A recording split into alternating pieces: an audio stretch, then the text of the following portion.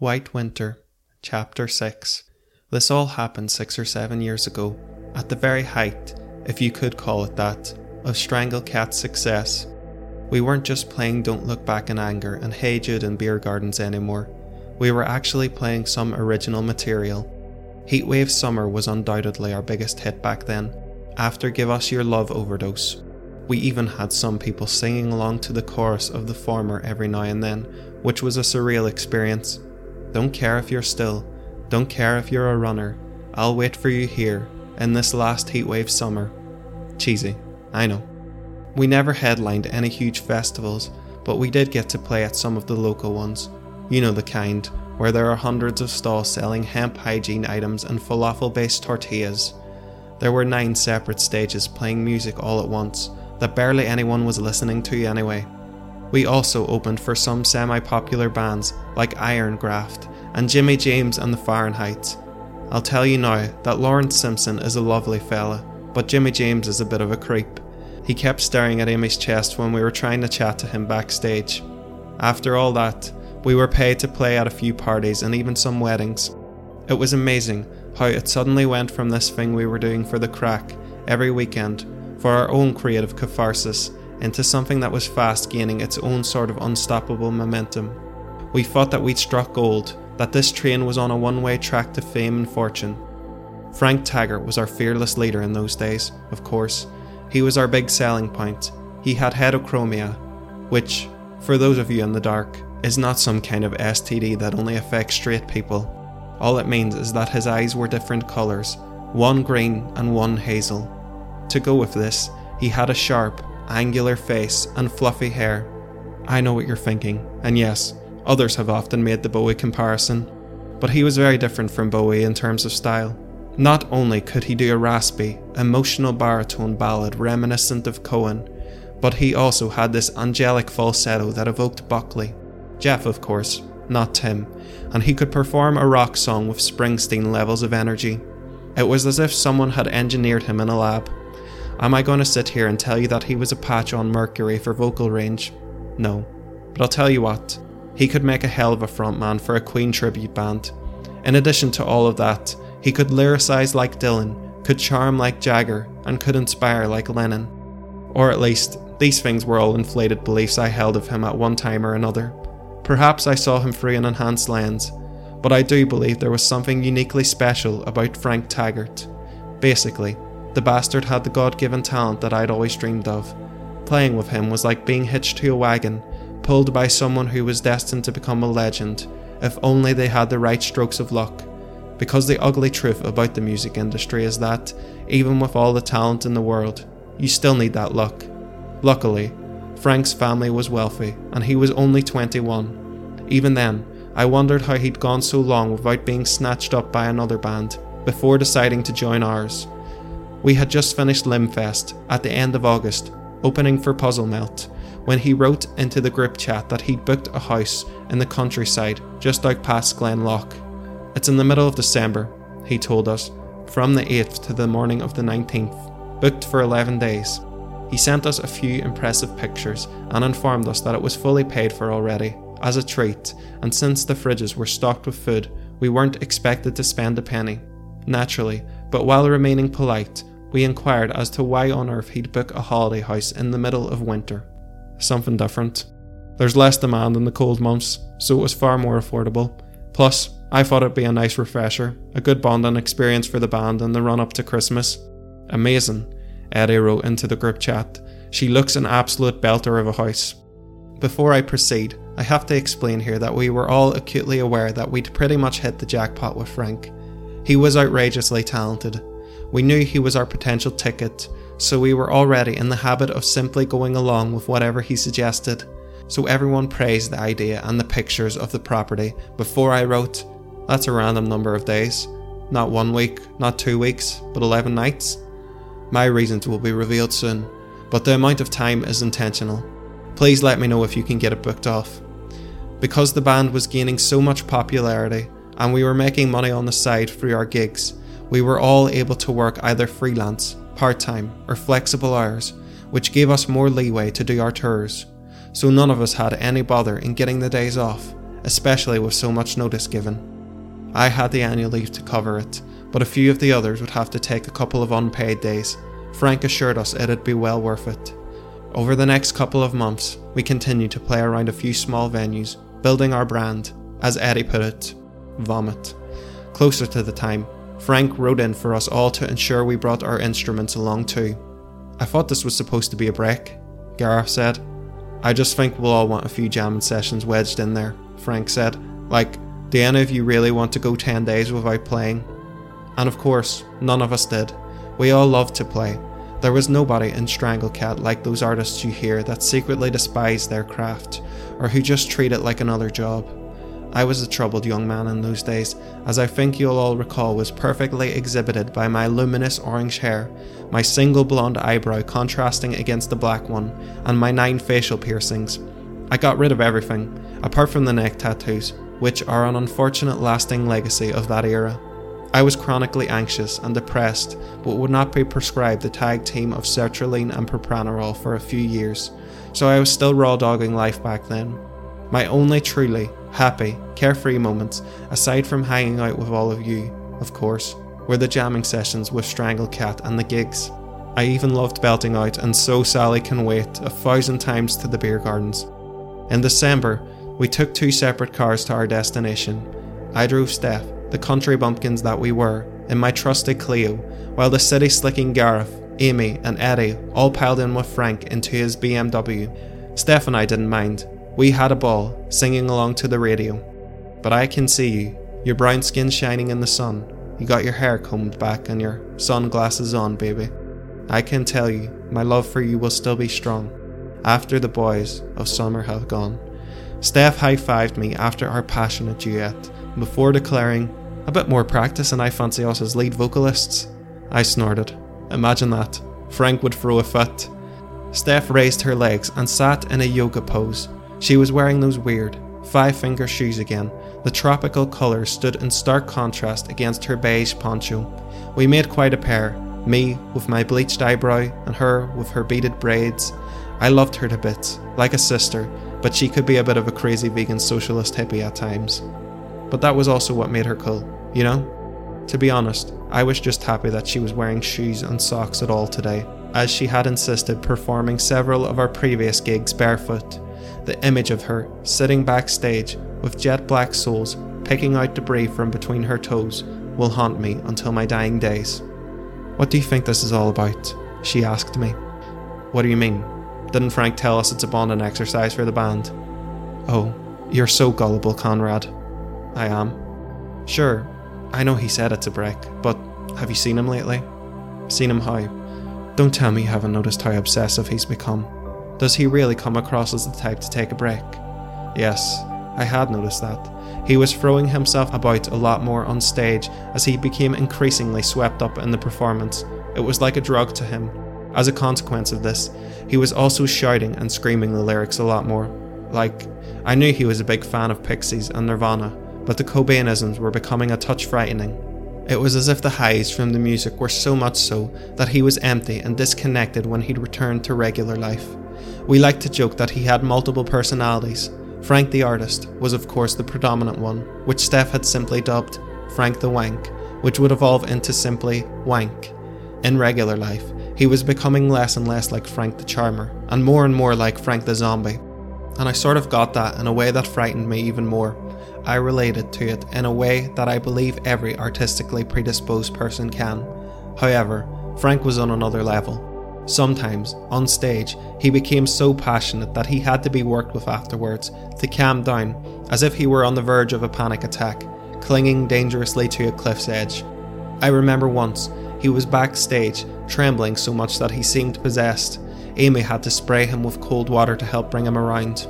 I was worried about the future of the band, maybe a bit selfishly, so I dragged Gareth aside and asked him if Frank was either on gear or something even worse. I know he likes psychedelics every now and then, but I thought he was against habitual drug use. If you use a drug more than once a month, you're an addict, he'd once declared, causing us all to look at each other uncomfortably. No, Connor, Gareth had responded to my question. He's stone cold sober. I was with him the whole day before we went on stage. This is just how he gets. I returned to the Clio, to the present, to the music and to Steph. He'll be grand, I said. He probably recognises that he needs to switch off for a while, like the rest of us. Yeah, you can say that again. I was beginning to think we might need to stage an intervention for him. I dwelt on this, gripping the steering wheel extra tight. After a couple more of our world-famous duets, Steph and I arrived upon the coast. We drove in through a small town, which was mostly shuttered, with barely anyone in sight. A few miles beyond that, we climbed into green hills, the type that sloped and crested all over the island's coast.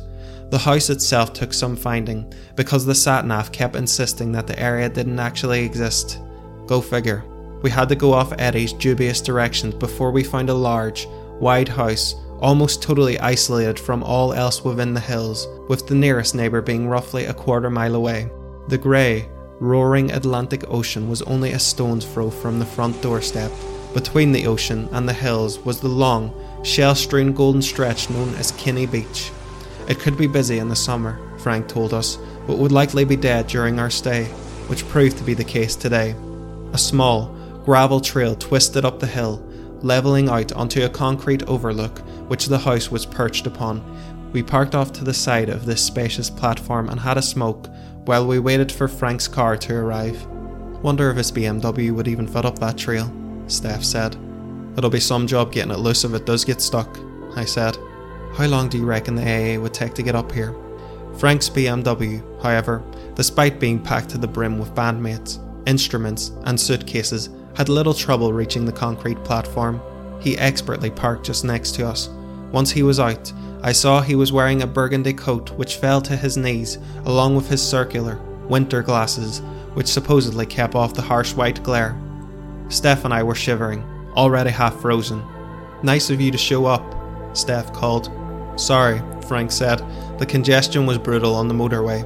He unlocked the front door, and we all clambered through. The enormity of the house could only truly be appreciated from the inside. Immediately, we were greeted by an open plan, with the kitchen, living room and dining room adjoined as part of the same enormous space.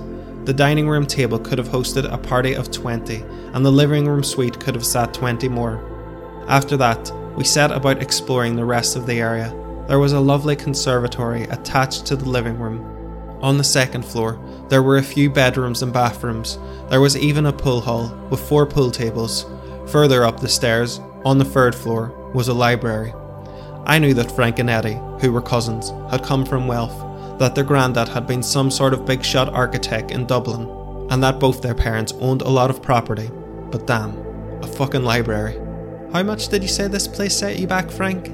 Amy asked. Never you worry about that, Frank said. It'll be well worth it, Eddie said. And there's one more surprise, Frank added.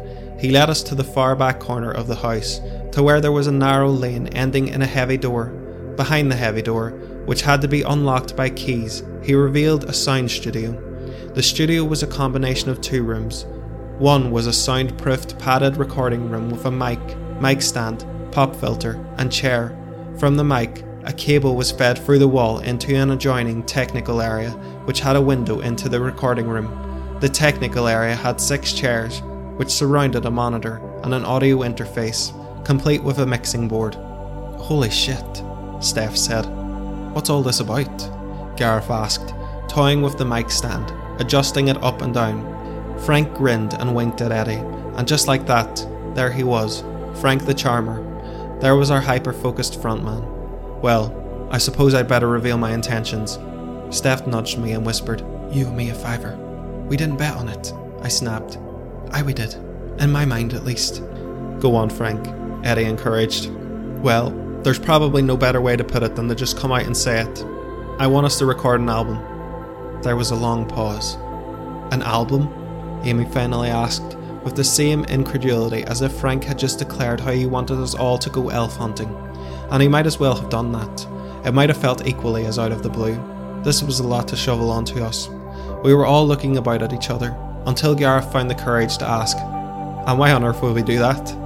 We haven't even recorded one of our songs yet, Steph added. That's like going to the moon before you've invented the aeroplane. Frank stroked his chin. The way I see it is that recording a single song, then calling it a day, is like going hunting and then going home after you've caught a rat. Sure, You might say that at least that's something to eat, but why not try for something bigger and more appetizing while we're out? In response to this, we all glanced at each other, as if trying to communicate telepathically, beneath Frank's notice. "We're all ready, aren't we?" Frank asked as he faced us all in equal regard. "Look, we have all the equipment and capability, and people know who Strangle Cat are now, thanks to Eddie and his marketing."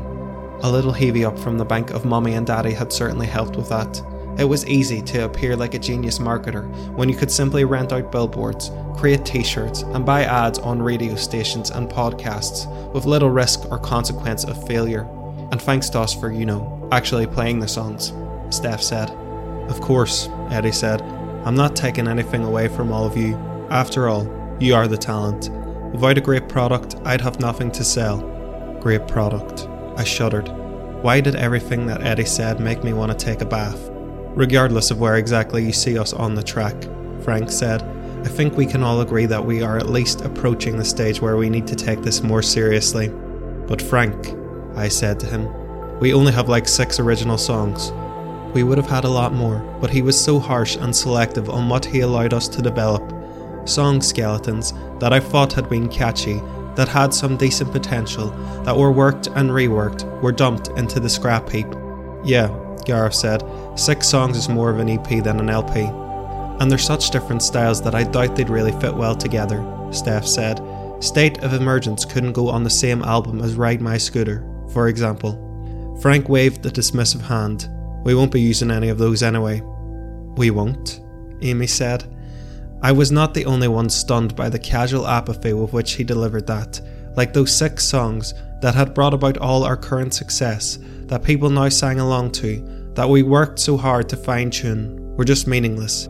I suppose that is why I could never be a genius. I cared too much, especially when there was a time investment attached.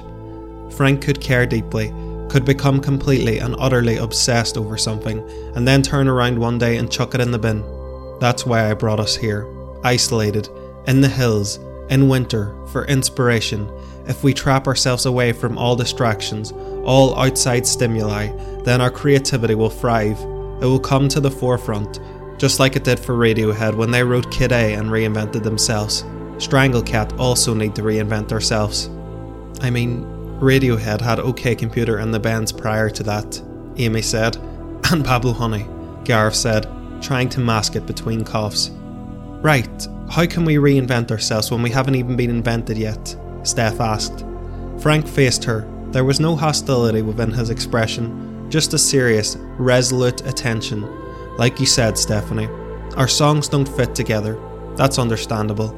We've been experimental and have tried to find our unique style while juggling so many influences. It'd be next to impossible to make a cohesive work from what has come before. That's why we're going to write this completely from scratch. A concept album. But in 10 days? I asked. 10 days, Steph repeated. Not weeks. Stop limiting yourselves. Entire novels have been written in a shorter time period. Award-winning screenplays have been penned in one sitting. Iconic paintings have been made in a matter of hours. The subconscious is far more powerful than we allow it to be. When we make a conscious decision and effort to make space for inspiration, inspiration is what fills us. Human beings are capable of amazing feats of creativity once we dare to unshackle ourselves. Now, I am not saying that we have to have it edited, mixed, mastered and polished in this run of 10 days, but I am suggesting that we write and record the raw materials, then we can touch everything up in the future.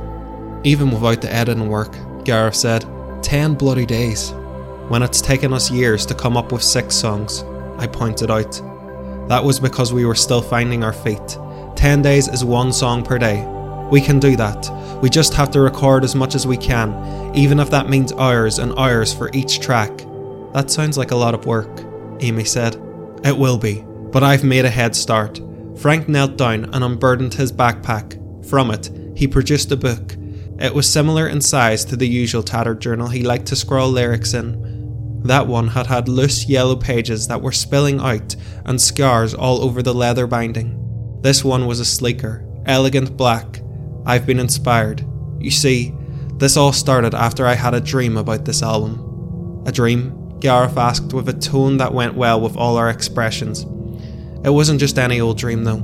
It was otherworldly, like a message being sent to me, like it was demanding to be created. "Christ on a bike," Steph muttered.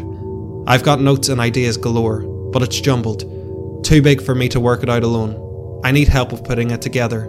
I need more creative juice from my bandmates to fill in the gaps. I need you." That was sort of touching, in its own semi-delusional way. We decided to humour him, for now, because it would probably all fall apart and prove unfeasible on its own, after the first day. That night, we discussed the general themes of the album as Frank passed around the book. He wanted it to be slow, methodical, psychedelic rock, reminiscent of Dark Side of the Moon, melded with a traditional folk and blues rock fusion, evoking early Led Zeppelin. I want it to be dissonant, but dark and moody. I want it to be orchestral in patches and abrasive in others. I want it to feel minimalist on the surface, but vast when one dares to delve beneath that. It will be both profound and nihilistic, tipping from one end of the spectrum to the other, with every single note. So all we have to do is play like Led Zeppelin and Pink Floyd. Not asking much of a band that mostly plays weddings, Amy said. "We won't be playing any weddings after this," Frank said seriously. "Just you wait. I can see it all so clearly." The album had its own mythology. It was centered around a world of symmetrical, complementary chaos. Eventually, we settled on the name of Mirrors and Mania. The next day, the hills had transformed into a dusty white as we were greeted by a morning frost.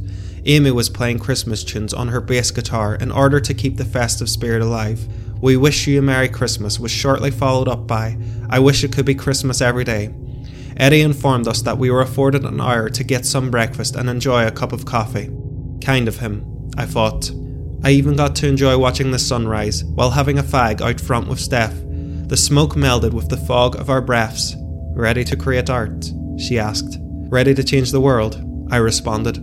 "Fuck Zeppelin. And fuck Floyd." She grinned broadly. "Come on in then." When we entered, we went into the conservatory, or what we would later term as our songwriting room.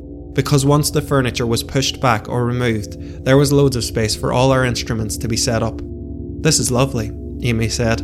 "We're just missing a few Christmas decorations here and there," Gareth said.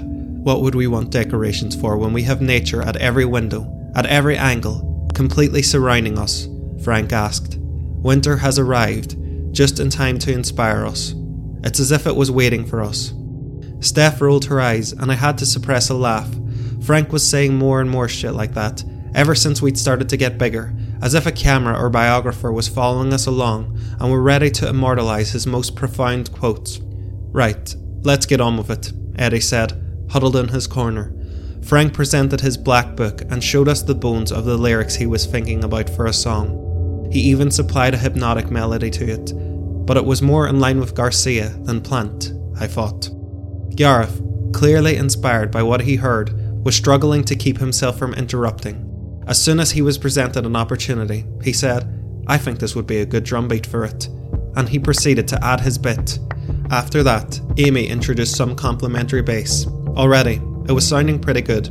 This only served to assist Frank in getting a stronger grasp on his concept, as if it were a developing photo, becoming clearer by the second. It was like, after hearing the additional parts, it sent him deeper into that trance, as if more of the melody and more of the lyrics just came to him on the fly. Effortless. It was magical to watch the bastard at it. I had always wanted to be like that too, but couldn't figure out how it was done. Where did such ideas even come from? They arrived so inspired, so fully formed, whereas mine were like sediment, drawn from a riverbed. I tried desperately to filter out the flecks of gold from the dirt, if there were any even in there. How could Frank just feel it, I wondered. How could he sing something so beautiful in response to a piece of drum and bass? It was difficult not to feel inspired by it, infected. That was another thing about Frank. Not only did he contain his own creativity, but it was like its own force, like gravity, and we, as his bandmates, were often caught in its orbit. Stephanie joined in, adding some rhythm guitar to the jam. After that, Frank started swaying and barking out the lyrics as he entered a deeper level of his self-induced trance. Eddie just sat there on the armchair, beaming, as he bore witness to Frank the artist emerging from the cocoon he'd formed to protect himself from the dullness of the mundane world. The melody and lyrics expanded from there. Finally, I added to the jam, overdue, in the form of lead guitar. I remember feeling rusty at the start, as I sifted through the dirt and played a few rough, ugly notes, as if I was the one letting this talented group of people down. But gradually, as I continued to play, I lost my nerves and muscle memory took over, and as pretentious as this sounds, it felt like the song was playing me. I became its instrument. Already, we felt like we had the spine of the song. Now it was just about polishing it up, making it sharper, as Eddie would often say. He'd rotate his hand, circle us and say, "This is great, this is fucking mint, but we've got to make it cleaner, we've got to tidy it up a bit." It was a flurry of work, just as Amy had speculated, with nothing relaxing about it, despite the ethereal beauty of those frosted winter hills surrounding us on every side. Outside, I could see the tendrils of fog rolling through the hills as if they were fingers belonging to some giant ghost. The glass of the conservatory windows frosted over, as if they were made of ice, as if they might shatter should we play a wrong note. Summer heatwaves seemed 1,000,000 years ago. It was clear, from the off, that Of Mirrors and Mania was not just an album that would merely be moulded by winter, but one that would be birthed into its very heart. Was it draining? Yes. Because creativity is one of those weird paradoxes that can both invigorate and sap simultaneously. I suppose it's comparable to exercise in that way, replenishing, yet exhausting. The obvious outcome of the latter is to achieve better health and fitness, but that feeling is far less tangible than the act of having created something after a long session. I cannot quite adequately describe the feeling of deepest fulfillment. When it hit noon, the song was almost fully formed, as a 15-minute jamming behemoth. "Too long," Eddie would say as he circled. "It's brilliant, but it's far too long." I would have liked to point out to him, were I not so in the zone, that if we were truly emulating Pink Floyd, then we were not so far off the length of Shine On You Crazy Diamond. Or, maybe we could be like Sonic Youth, and just release the best segments of our jamming sessions, and be damned with traditional song structure. But no, Frank had a vision, and we kept slicing it down until it was more in line with that, as he tried to find the heart of the song, the most engaging 5 minutes. When it was finally an appropriate length, there were structural issues which had to be ironed out.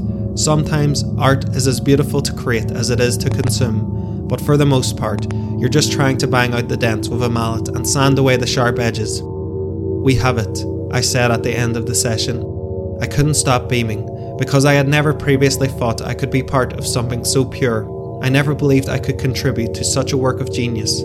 Obviously, I'm biased, but it really did feel like a song from a classic album, something familiar, like it was torn from Exile on Main Street or Who's Next. But it also felt fresh enough to feel totally original and non-derivative. The others were all grinning ear to ear. I even spotted some proud tears speckled among them. Frank wasn't grinning though. He just said, "We have the live version, and that's all we have. After lunch, we'll start to record." We had a lunch, where Frank insisted that we only consume nuts, seeds, olive oil, and salad because it was nutrient-dense, filling, hydrating, and apparently we were less likely to experience a heightened dopamine response that we'd receive from consuming anything overtly sweet. It was rather bland food that lacked stimulation, because in Frank's words, it'd keep us revitalised, but without soaking up any of our creative juices. I didn't know if that was complete horseshit, but I went along with it, as did everyone else. But Steph and I did sneak a cigarette right after our lunch, which I doubt our noble leader would have approved of very much. "That's going to ruin your voices one of these days," he'd raged at us when he first found out. "If you don't treat your instrument with respect, then how can you expect it to respect you back? Nobody's around to quote you, dickhead. And you might be a creative genius, but when it comes to regular life, you're just as lost and scared as the rest of us." That's what I thought at the time, but never found the courage to say to him. After that, we delved into the studio to record. We did this in a totally different order from the actual writing process. Instead of Frank's vocals coming first, as they almost always did during our creation phase, Eddie instructed us that the rhythm would need to be recorded first, so that we could use it for tempo against everything that came afterwards. The vocals might be the skin and the guitar the muscles, but the beat is the sinew. Once the drum and bass were recorded to everyone's satisfaction, Steph did her part on the rhythm guitar. A few times, she lost patience with Frank and Eddie's demands, which required her to repeat her section over and over again until she eventually got it down. Next, she added her backing vocals, and then I did mine. I took a lot more takes than I should have, to be honest, but I was shitting myself. All of that expensive equipment, plus all the eyes and focus of my bandmates, caused me to lose my nerve a little. But on the next phase, when I added in the lead guitar, I felt confident and managed to nail it on my third take. "Good form, Connor," Gareth had said, patting me on the back. Frank the artist said absolutely nothing. He was as wordless and as focused as an elite fighter as he entered the booth and belted out his vocals. At the end, his face was red and his chest was rising and falling as rapidly as if he had just been in an actual physical altercation with an MMA fighter. I thought that his first take was perfect, until he insisted on doing a second, and then I realised that that was even better and could not possibly be topped, until he did exactly that on the third, and then the fourth, and once again on the fifth, rising and climbing and cresting. It was on the seventh take, where he moaned, he crooned and screamed, that full-on chills radiated throughout my body. It was insane, but it almost felt like a natural high to listen to him, like it somehow changed my brain chemistry temporarily, making me both lost and more aware. I was filled with thoughts of grandeur after that. I kept imagining the stadiums we would fill, and how people would be repeating those same lyrics that Frank had just delivered, for generations. I know that every journeyman band must entertain similar notions at some point in their lifespan, but it really suddenly felt completely realistic. Actually, in that moment, it felt fucking inevitable. At night, Eddie doled out praise, telling us we'd all done well. In addition to this, we were treated to better food now that we no longer had to save up our creativity. "You're not afraid of us spunking all our creative juices or anything?" Steph asked. "Not at night. Sleep mostly will reset us back to our baseline," Frank said. I didn't care about the logic behind it. Those were some of the best chips and roasted veg I'd had in my life. The burger made love to me. Frank informed us, between sips of red wine, of which we were all measured out one 125ml glass each, that our first song would be called The Lonely Cyclone. He believed it would appear as the third track on the album. "It has third track energy," he said. I personally didn't know what the hell that meant, but just went along with it. Before bed, Eddie tinkered around with the tracks, fusing them together to give us a sample, a taster of what the end product might sound like, after the weeks of syncing, mixing and editing were finally finished. When he played it back to us, we all just sat in the technical room in awe. It didn't feel like listening to Strangle Cat. It felt like listening to a different band, with unrecognisable members. "Obviously, the puzzle doesn't quite fit together," Eddie said, "but we should have enough there that the pieces should be able to be manoeuvred into something special." "No," I said quietly. "It already is special. It's the best thing we've ever written," Amy said in way of agreement. "You know," Gareth said, "I've always had this fear that we'd never top Heatwave Summer, that we'd hit our peak. But that song doesn't even have 1% of the creativity of this." "It's a start," Frank said, "but we've got 9 more songs to write after this, so I want us all up bright and early again tomorrow. You can have an hour or 2 to rejuvenate if you wish. I will be meditating, following my cold plunge, but if you'd like to get some coffee or take a walk along the beach, then that's fine too. After that, it's back to work." That night, I had the most vivid dream of my life, thus far. I was in a vast darkness, where there were these towers of dark glass embedded into the earth all around me. As I walked along the path, weaving between them, which was made of a sort of rippling, liquid marble, I glimpsed into the glass surfaces and saw the mirror world. Within them, I saw versions of my bandmates, the mirror them, which existed simultaneously on the other side. At each blank monolith, I saw a mirror me, passing, matching my exact stride. He was a corpse-like spectre, strumming on his guitar as he walked. At each square, he'd play me a different tune, all while grinning his wide, skeletal grin. The next day, Steph and I had a cigarette. You all know by now that after consuming vast mountains of books, audiobooks, and podcasts, that I'd eventually find the will to leave the smokes in my past. I had cut down from smoking about 40 a day, as a 19-year-old, to about 5 a day at that point, and even those simply felt like a ritual, or a reason to stand and gather thought. The pair of us had discussed going to the beach, but the frost was so brutal that it was scarcely worth it. "Surprised Frank isn't down there swimming in it," Steph said. "Cold fucking showers. Good lord, what goes through his head?" I grunted. "Are you alright?" I told her about my dream. She paused, in the middle of taking her next drag, before saying, "I dreamt about music as well, and that mirror world place." I stared at her to see if she was taking the piss, but when it became clear she was serious, I said, That's mental. No, it's not, Connor, and I'll tell you why. Why? Because yesterday, we spent the whole damn day playing music. If we'd spent all day driving, then we probably would have dreamt we were in Formula 1. It's all subconscious and all that shite, isn't it? I nodded, thinking that yes, that made sense. Feeling whips strike my head, I realised that hailstones were beginning to fall. Oh, for fuck's sake. Some holiday this is. We all rushed inside. Steph's explanation of our dream sync could also explain why the others came to report having similar dreams which had inspired them upon waking. Amy, who'd been a talented sketch artist long before she ever picked up a bass guitar, showed us her sketch pad. It was amazing. She'd drawn about a dozen of those spectres, of the folk who existed within the mirror world, who were wandering aimlessly through the mist. I marvelled at how she'd completed so many in one morning. Human beings are capable of amazing feats of creativity, once they dare to unshackle themselves. Great. Now Frank quotes were even reverberating around my own head. It scared me how similar Amy's drawings were to the figures in my own dreams, but I reasoned that if we had all been supplanted with similar ideas, thanks to the mythology Frank constructed, then it made sense to have so much overlap. Frank instructed Eddie to tear them out, one by one, and to place them around the house. I want them in the kitchen, the bathroom, and some of those windows in the conservatory. I want us to be immersed in that world, to keep creating in it, and to live in it.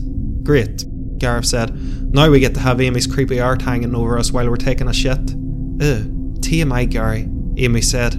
I noticed that, just before we'd gone in, Stephanie had folded her legs in that yoga/meditation pose that she often found herself in, and was scribbling furiously into her notepad.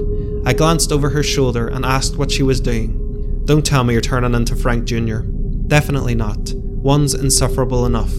Instead of explaining, she handed me the pad and I began reading. It turned out that she wasn't writing lyrics at all, but lore.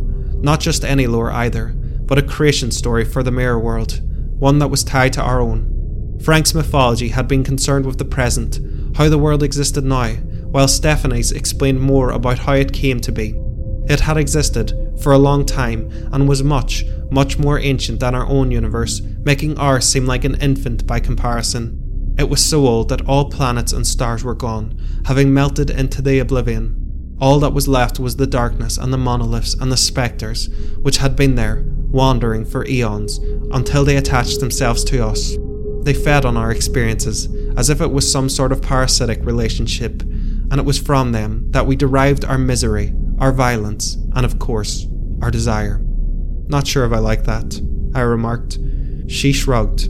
I don't really know where it came from, to be honest. I just started writing it. Hey, she said, after a sudden smile found her face. Maybe I'm linked into the mirror world. Like Wi-Fi? Or like a radio receiving transmissions from one of those big tower thingies. Maybe that's where all creative ideas originally come from. From big tower thingies? No, from the mirror world. I knew what she meant. I was being intentionally dense. She framed it as a joke, but I just felt cold. If that were true, did that mean that people who held the deepest ideas, who dug into the very depths of their art, were the most linked into this other world? It was strange, because outside of those hills, in what I'd come to term as the real world, Frank was always our lone songwriter. Or at least, he was the one who spearheaded things, acting as the vocal point of all inspiration. But within that house, it was a much more democratic process, as we all took it in turns. On the second day, as the hail battered against the windows of the conservatory, as we all began jamming, I started randomly playing one of the songs from my dreams. It was just as Steph had described with her writing. It just sort of took over. I kept on playing and exploring, automatically. I wondered if this was how Frank felt all the time. Did he just come up with new ideas before he even produced the present ones in his head? How did he prevent himself from getting overwhelmed? Speaking of the man himself, Frank was staring at me. For a second, I thought that he was angry, until he pointed at me and demanded, "Play that one again." I did just that. We began fleshing the melody out, and after flicking through his book, Frank found some lyrics that he believed might be suitable. Soon, we added rhythm to it, then the guitars, then the backing vocals, and finally the main vocals. Again, we were left with a behemoth of a song, a 12-minute manic ride that made Bohemian Rhapsody feel stripped back. We progressively whittled it down, over the course of repeated playbacks, into a smaller, more compact song. Needs to be sharper, needs to be tighter. Eddie would say between sniffs, and I wondered if he was back on the powder. Certainly, that would explain why he kept coming and going every 20 minutes. After recording, that song was the second that we had created, but would appear as number 8 on the album under the title Interluding. We'd done it again, Gareth declared. We really might have something here, Amy said, despite it perhaps being even better in a technical sense than The Lonely Cyclone. I felt hollow as Eddie played it back. All celebrations from the others were just as muted, even at dinner. It was Frank who gave those reasons voice. Still a long way to go, he said. Yes, a long way to go. The nightmares were worse that night. I was back in the dark place, walking the liquid marble path that wove between the glass windows into the mirror world. Only now, some of those corpse-like spectres, those human-shaped parasites, began emerging from their boxes, out onto the marble path, to walk with me in the world in between. A stench of rot and decay emanated from the beings. I didn't even want to go near them. I didn't like the look of those empty, eyeless holes or those tongueless mouths that they moaned from. I was soon cornered by one of them though, as it stalked me and eventually trapped me between 3 adjoining monoliths. My back hit the glass as the parasitic creature opened its mouth to reveal a maw that was like a miniature black hole. It smelled like dead flowers. I woke up with a start and realised I'd been clawing at my sheets. I was drenched, sweating from head to toe. Steph and I had our cigarettes in silence that morning, as if we were saving ourselves up, as if we wanted the well to be full, going into the writing and playing. I felt like the mere act of speaking words might have drained us of our creativity, or some other Frankian shit. Steph led the writing process that day, as snow fell lightly outside, all over the hills, becoming just another instrument in the creation of blood in the river. Then, the next day, as the heavy clouds let out an Irish monsoon, which turned yesterday's snow into slush, Amy drove the writing of Soulless Wanderer. Don't know where you're heading, lonely ponderer. You just keep walking the path, ye soulless wanderer. The snow returned the next day, only heavier, as if exacting vengeance upon yesterday's rain for undoing its progress. Despite Eddie's insistence that due to the dampness it would not lie it did, coating the hills, transforming them into great white lumps. It provided the perfect canvas for Gareth to orchestrate the creation of Lucidity, which was a haunting, grinding, ugly song with a strange, unpatterned drumbeat that somehow worked. It felt right as the 6th song on our album, as the palate cleanser, so to speak, before drawing the listener into the climax of our tale, to when the mirror world would fully bleed into ours, consuming it, cleansing it. It was funny how we'd all taken it in turns, as if creativity itself was an independent force which possessed us each on different days, inhabiting us in equal measure. That night, in my dream, the marble path that twisted through the between world had gone completely liquid, so that I could no longer walk on it. Now, I lay on it and floated as it took me away on its current. Maybe it was the fabled river of blood, like the one from Steph's song. The sky above was black and utterly starless, and yet there was a moon, clearly yellow and vivid against the inky backdrop. How did the moon survive when all planets had ceased? Disconcertingly, I felt a chill on my neck, as if it were watching me. Ancient wraiths emerged from their black glass monoliths like bodies spilling from vertical coffins. The rotting, parasitic lepers played their songs, adding a tongueless chant as they stood upon the banks of the river and watched over me. And I realised that I could decipher their song, even as it first arrived into my ears in another language. It explained why they looked like us, or, to be more accurate, why we were shaped like them. Their songs had been playing over the backdrop of our world, shaping our evolution until they moulded a creature in their own violent image. And now they were allowing a chosen few to hear the songs in their full glory, and that band of amateurs would find greatness when they transcribed those songs into the human world, presented in the way of an album. That would complete the cycle. One of the ancients trod into the water, ankle deep, and I stared at it. I was afraid that it might reach out and drown me. Instead, it simply gazed down with those holes, those empty, vacant, eyeless eyes. When I awoke, I was relieved to find myself in my room, no longer in the river, weaving and twisting around the doors of the mirror world. Or, that was, I was relieved until I noticed it. In the shadowed corner of my room, there lingered one of those ancient wraiths, staring right at me. I screamed at the top of my lungs, or at least, I believed that I'd screamed at the top of my lungs, because nothing actually emerged from my mouth, apart from dry wind. After that, I awoke again, with my heart pounding, and I gazed into the corner of my room, only to confirm that there was nothing there. When I went downstairs, I saw that the others had emerged from their rooms. Everyone was looking equally rough and drained, like we'd all had several bottles of wine last night, instead of our usual single glass. Steph and I were shaking as we had our morning cigarettes. I decided to finally break the vow of silence by asking, "Bad nightmares?" "Yeah, I don't even know if I can do today." "Really?" "Yeah, I just don't feel mentally all there." I fought on it. "No, me neither." Absent of Frank, we all discussed this, and we ultimately agreed on it as a band. When Frank entered the main space again, fresh from his cold meditation, or whatever other bullshit he was at, we told him in so many words how we were feeling and that we needed a break. His eyes widened. No, absolutely not. We can't take a break." "But we're exhausted," Amy argued.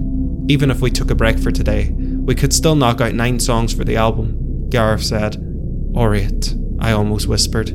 "But Of Mirrors and Mania is 10 songs long, not 9. It's supposed to be 10. If it's not 10, then it doesn't work." "What does that even mean?" Stephanie asked. Eddie shrugged. Creative types in their ways, he said, as if this all could be dismissed as simple, quirky behaviour. "Listen," Frank said, massaging his head. "Just 5 more days. You've all hit the creative slump this morning, which is natural. You get into the middle, where you've achieved a lot, but you're still fairly far away from the end, so self-doubt creeps in. You're in the middle of the ocean, having long ago lost sight of land. But that's a natural part of the process. What happens next is, we get over this hump, we all work through it, and we find that we're even more invigorated than ever before." There was something crazed in Frank's eyes. They didn't quite twitch, but they might have threatened to. I worried what he might do if we were to insist further, but Eddie brought up the idea of taking an hour to listen back to what we'd done so far, and we all agreed. What could it hurt? It'd at least help us make an informed decision. So we all sat in that little sound studio and we all listened to it through the speakers. Even as we did, I was amazed. I heard our voices back, but didn't recall ever having sang those words or played those notes from my sections. Had we really done all that? Had the 5 of us really put that piece of work together? I was shaking at the end of it as reality started to hit home. Not only could we publish a proper album, but we could get rich and famous. We could become legends off of this thing. 5 more songs, I said. That's all, and we're done. We've gone this far, to the halfway point. Might as well continue. Exactly. Thank you, Connor. Finally, someone is talking sense. Okay, Gareth said. Fine, Amy said. Stephanie shook her head. I could see Frank preparing to explode until she held up a finger. 1 more song. That's all I can promise you. 1 more song, and then I'll see how I feel tomorrow. She searched the room. What do y'all reckon? We take this 1 day at a time? We nodded. Frank threw up his hands. Suppose that's all I can reasonably ask. Yeah, sure. Let's just focus on getting the next one done for today. Then we'll worry about tomorrow when we come to tomorrow. We entered the conservatory, and everything that happened after that was a haze. Sometimes, people frame it as a phenomenon exclusive to creative types and athletes, but I think that everyone has experienced the flow state in some way. It's not magic, it's just where you repeat a task over and over for some ridiculous amount of time. Some say 10,000 hours, some say it varies based on the task, but the idea is that it's repeated so often that your brain makes it automatic, so that your conscious mind takes a backseat as your subconscious takes the wheel. It gives the illusion that time is lost. I'd say that many people have experienced it with driving or walking familiar routes, with cleaning a familiar area or performing a familiar exercise. But while it's a cool thing to experience as an individual, in a creative sense, it actually does feel downright mystical to experience it among a group, to become so serene and in sync with each other that your atoms almost mesh together to form one being. Or at least, it was magical as we played, wrote and adjusted until that haze thickened, becoming much like one of those dreams, and the ground beneath my feet became like that rippling liquid marble, and I saw those pictures, Amy's pictures, as becoming like those glass monoliths, those entryways into the mirror world, through the black purgatory. I witnessed as the pictures came alive, shifting and swaying to the music. One of the figures partly detached itself from the page. I yelled, breaking the spell, breaking the flow as my guitar hit the ground and I reeled back, panting. "For fuck's sake, Connor," Frank bellowed. "We were just getting onto something good there." I raked at my face with my fingers. It felt clammy. "Are you alright?" Gareth asked. "You've gone sheet white," Amy said. I tried to explain what I'd seen, but I was babbling. The words were all muddled in my mouth. Was I hallucinating? Was I going mad? "Get the fuck out of here," Frank roared. "We don't need you for this part." I took a break and went out for a smoke. The snow had frozen, becoming crunchy and rigid instead of light and fluffy. I couldn't even feel the cold though. I kept jolting as the fresh snowflakes fell, because I believed them to be more figures, emerging out of the mirror world. Steph joined me a short while later, and had lit one up before I even knew what was happening. "What a fucking asshole," she said. "Like, how dare he even speak to you like that?" But I was barely even thinking about Frank. I was shaking, reflecting on the smell of dead flowers. Steph, upon noticing my distress, patted my back. "Hey, are you alright?" "I'm grand," I said, not wanting to talk about it in any great detail. "Let's just go back inside." When we were back in the main space, Frank was there, looking a bit sheepish as the rest of the band lingered behind him. Frank the Wank had been replaced by Frank the Humble, no doubt after receiving some stern words from his bandmates. "Listen, Connor, I'm really sorry I went off on you like that. I just got lost in the heat of the moment." "You're alright, Frank," I said, navigating my words around my tongue like it was a piece of rubber. "I understand, like." Frank ran his hands over his head. Was his hair much thinner than it had been at the start of our trip, or was that just my imagination? "If you want to take a 15-minute break." "Oh, how generous of you," Stephanie said. 15 whole fucking minutes? That's nice." "He's just trying to get things sorted out, Steph," Eddie said. Stephanie pointed at him, so that her finger hung only inches from his nose. "Wasn't talking to you, was I, you wee bum licker?" Eddie retreated, before gazing at his feet, subdued. My head was swimming. I breathed and said, "I'm sorry, I just don't know where I was at. Sort of freaked out and lost myself. Felt like I blacked out. Maybe it's because I didn't really sleep well, but I don't know, to be honest." "Are you alright to continue?" Eddie asked. "Yeah, sure. Let's get this thing polished off." We went in and finished the song that would appear 9th on the album, that would aptly come to be called The Grey Haze. I barely even remember the 6th, 7th and 8th days, to be honest, apart from bits and pieces, the way you remember little sections of the night after being blackout drunk. I remember there was more yelling at Frank. I remember there being a lot more pauses in our jamming sessions, a lot more interruptions. I remember Steph turning red and calling both Frank and Eddie all sorts of names under the sun. "You pair of entitled posh little wankers," is one that sticks out quite starkly. And I remember there being emotional breakdowns from all angles. Once, Amy randomly broke down into hysterical sobs, which ended with her having to be coaxed out of a locked bathroom. Another time, Gareth threw up onto one of his drums and just continued on playing, like he hadn't even realised. I guess what I remember most from those pair of days, in particular, were the horrible dreams of those parasites surrounding me, piling onto me as I floated down the bloody river. They held me under as the black, putrid water filled my nostrils, my mouth, and finally my lungs. It burned from the inside, as if eating at my teeth, my tongue, my gums, my eyes, and the rest of my face, like acid. I could only hear muffled trembles as the music played on and on, because my eardrums were dissolving too. I recall, in one of the glass monoliths, encased inside, was Frank, but not the Frank the Wank of present day. No, it was the old Frank, the quiet, shy fella that I'd first met after we put an ad out for a singer. He was pounding on the monolith, begging to be set free. When I awoke on the 9th day, I was like a zombie. I don't recall getting from my bedroom to the living room. It was like I just appeared there, on the sofa, like a cut scene from a TV show. I squeezed my eyes together. thinking that I'd do just about anything in the world just then for a fucking aspirin. Right, Frank said, pacing back and forth. Right. I gazed at him, wondering who on earth this was. More of his hair had fallen out. His skin was all jaundiced and wrinkled. His forehead was covered in an almost teenage-like acne. There were rashes all over his hands, though I'd never known him to have eczema. I know the tensions got a little bit high there yesterday, but we're so close. We're so fucking close to finishing this thing off. Two songs, and I'm telling you right now that what we have may well be incredible, but those songs are not only going to be the best on the album, but perhaps the best 2 songs ever written, by anyone. We're so fucking close to finishing this thing off.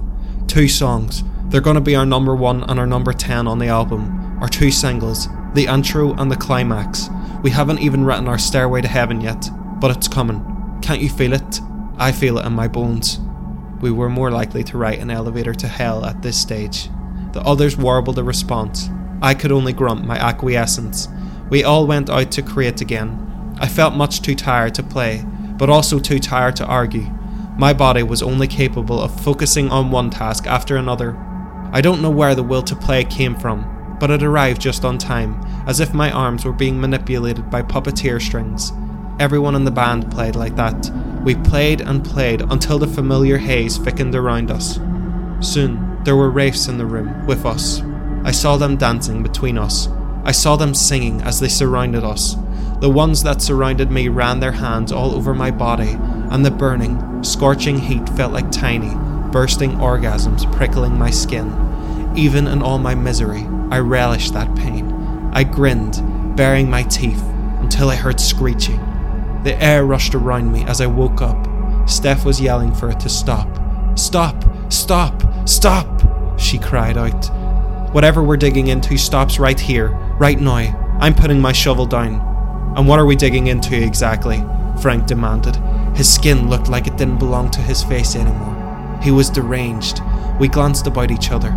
Even Eddie, the ever-reliable bumlicker that he was pale and bug-eyed. Was he chattering? Jesus, it was freezing in here, as cold as it was outside, or even colder somehow. Frank waved a dismissive hand. You're all being stupid. The breath fogged out of his mouth. So fucking stupid. We're onto something special here, something that could be generational. We need to just release a shorter album with what we've got, Amy said. The runtime will still be respectable, and the songs will still be hits. It doesn't work without the rest of the album. We need the intro and the climax. It's a fucking concept album, Frank barked. The mythology doesn't make sense without the other parts. It's like releasing random scenes from a movie. We can't do it, Frank, I said, sweating, utterly exhausted. We can't. We have nothing left in us. But here's the thing. I've often heard people speculate as to why so many people die during mountain climbing. Why don't they turn back when things get bad? Yes, it is possible to suffer from hypothermia or another ailment that masks the suffering, but surely there are other signs of deterioration for days prior, while the subject continues to climb through worsening symptoms. I will tell you what I believe. I believe that people simply acclimatize to pain, and their muscles will become comfortable to that motion of climbing. In fact, there is a point where it is harder to stop, where it takes more willpower to recognize you've damaged your health and to turn back. Perhaps it's just a sunk cost fallacy. That's the only way I can explain it. As to why we saw it through that 9th day, we were all simply more comfortable holding our instruments than being deprived of them. The spell somehow hooked us again, and one by one we began to play, to create, because that was what was now most familiar. The haze inhabited the room again, as did the bodies of the parasites. Frank stood in the very centre, dancing and swaying with them, as if he were a sort of king figure. Beyond all of them lay a fissure of light. As I stared into it, I saw eternity. I saw a place that even the most educated physicists in our world would struggle to comprehend. And with every song we had written, every note we had played, the slither had grown a little bit wider. The next day, I felt like I was terminally ill as I awoke. Before getting dressed, I just sat there, sobbing and rocking back and forth for almost an hour. When I descended the stairs, I did so with all the mobility of a 98-year-old man. I now saw that each of my bandmates had aged at least a decade since I'd last seen them. Amy was stick thin, having lost loads of weight, and Gareth kept on blinking and staring into empty space, as if unsure where he was. As Steph and I had our morning cigarettes, I saw that her hair was brittle, like straw. She kept on muttering to herself, and all I could make out from it was, "Can't do it, can't do it, can't do it." I pulled her tight, into a hug, as the snow continued to fall around us. I thought, once again, of mountains, and I knew for a certainty that we were never going to see the peak of this one. We confronted Frank again. He was the sole one among us who actually somehow seemed whole, like he'd experienced a second wind in the night and had actually gained energy and vitality. He didn't look himself though. His face was more pointed and angular, as if his very bone structure had been altered. "It's one more song. One more fucking song to finish. Surely we can pump it out." "He's in league with them," a voice in my head was screaming at me. "He wants them to win." "We can't, Frank," Amy said. "It's killing us," Steph said. "We just need to push through," he shouted. "No, we won't do it. You can't make us do it," Gareth declared. "Is there any one of you left who can even see a bit of sense?" He widened his arms before gazing at me. My lips moved against each other. "He wants the gateway to open. He wants to let them in. Don't let him finish." I shook my head. His expression compressed before he draped an arm around Eddie. "My dear cousin, you have always had my back." Eddie drew in a deep, shaky breath. "Let it go, Frank. Whatever this album has brought on us isn't right. Let's just publish the 9 songs we have." "You don't mean that." "I do. It's over." In response to that, he hit Eddie. He full on pushed him away and then bitch slapped him. Eddie hit the ground and sprawled out. His eyes were wide in surprise. I was struck by the realization that this illness that had befallen us wasn't as terminal as I'd feared, but may just be like a flu. And maybe if we just left now, then whatever curse this song had cast over us would be broken. And this would only be a temporary state that'd soon become removed from us. I knew with such vivid clarity that we'd forget how to play them and would find them too traumatic to even listen back to, that we would ultimately be unable to put them out into the world. Maybe Frank intuited that as well, which was why he pushed so hard for it to be finished, because eventually, Strangle Cat would not only ensure that all the songs remained unpublished, but that they'd be destroyed too. "That's it, Frank," Steph said. "That's it. We are leaving, right now." "Leaving, are you?" he said, veering around and rushing up to her, but I was so sharp to stand between them. Frank was only small compared to me. I doubted he'd ever seen the inside of a gym in his life, but he had this animal rabidness in that moment that scared me. He was like a raccoon. "Yeah, we are," I said. "You've taken this too far," Gareth said. "We all have," Amy muttered. He turned away from me and stalked back into the kitchen. He began grabbing plates, bowls, mugs and glasses out of the cupboard and started smashing them against the floor. It sounds theatrical now, but the way he did it, the way he growled, frothed and threw about his head only served to frighten me more, aiding that rabid animal notion. As I watched, I couldn't help but recall how that Frank, the shy one from the beginning, had been trapped in my dream, contained in that large glass monolith. "Fine, leave, fuck you all. I'll get the album done by myself. I'll do an acoustic version if I have to, or I'll play every single layer by myself. It'll be mine. It'll be mine. It'll be Frank Taggart's album, not Strangle Cat's." Before any additional insanity could be spewed into our direction, before things could escalate further, we all dispersed and packed as quickly as possible. Once we were gathered, we all piled into my Clio. I drove through the severe snow in utter silence, with Eddie, Steph, Amy and Gareth observing that same silence just as religiously. I couldn't stand it after a while, so I turned on the radio, only to be assaulted by Christmas songs. Rudolph the Red-Nosed Reindeer blared, adequately drowning out our thoughts as I kept hoping and praying that the car wouldn't get stuck or slide off the road and plunge us into a ditch somewhere. Of course you all know that Strangle Cat somehow survived that era. After a 2-year hiatus, we all reformed with Steph as our lead singer, and her new girlfriend Petra joining us as a pianist and backing vocalist, giving us a completely different style and sound. Although we did tour and write loads more original content, we never attempted anything so ambitious as a concept album ever again. We never even discussed our Of Mirrors and Mania era, never mind actually playing the songs. I felt like I wouldn't even recall how to play them now if I tried. Throughout that period, you all kept asking me whatever happened to that Frank fella, and I was always coy on what caused the band to fall apart. Well, Now you know. The question that probably remains for you is, did he see it through? Was he able to go solo, to finish the final song and publish the album? Well, I actually bumped into him once, in a thrift shop of all places. I was searching for a coat to buy my dad and had a limited budget. I expected either an apology, an evasion, or even a possible temper tantrum from him. Instead, he was vacant, completely and utterly unresponsive to my words. He looked so much frailer and older than when I'd last seen him. Originally, he'd been the youngest in the band, but now he could pass for my opioid-addicted uncle. He just kept touching the material of the knitwear, as if he liked it, as if that was all he was now capable of processing. It was like he'd been lobotomized. Frank, it's me, it's Connor. But he never met my eyes. I wanted to pat his shoulder, to tell him that I forgave him or something to that effect, but even just being in the same space as him gave me chills. In the irises of those eyes, I thought I saw familiar, glinting darkness, like those glass monoliths in the land in between. Quickly, I left him to it, and I never saw him again.